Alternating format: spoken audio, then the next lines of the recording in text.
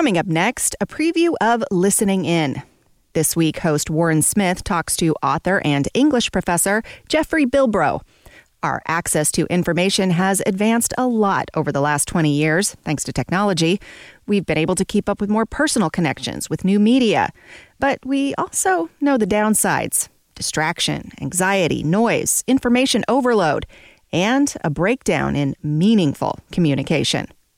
Jeffrey Bilbro believes the church must step into the void. Here's Warren. We've got to live in community with one another. And if we're consuming media, whatever it is, social media, news media, whatever, in ways that are militating against us living in community with one another, that's a real problem, isn't it?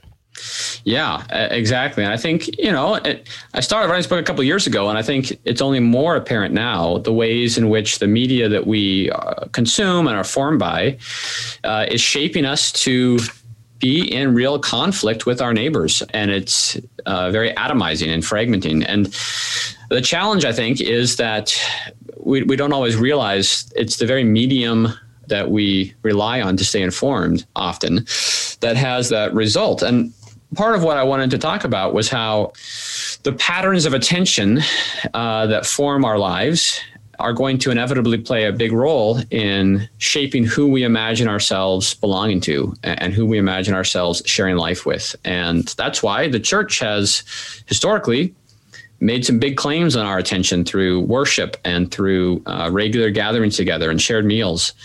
But if we replace those kinds of ecclesial practices with, media consumption, then the corollary is going to be that our sense of belonging shifts from the church to our sort of however we imagine our tribe of fellow news junkies.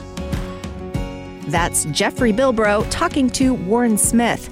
Look for Listening In tomorrow to hear their whole conversation. You can find it wherever you get your podcasts.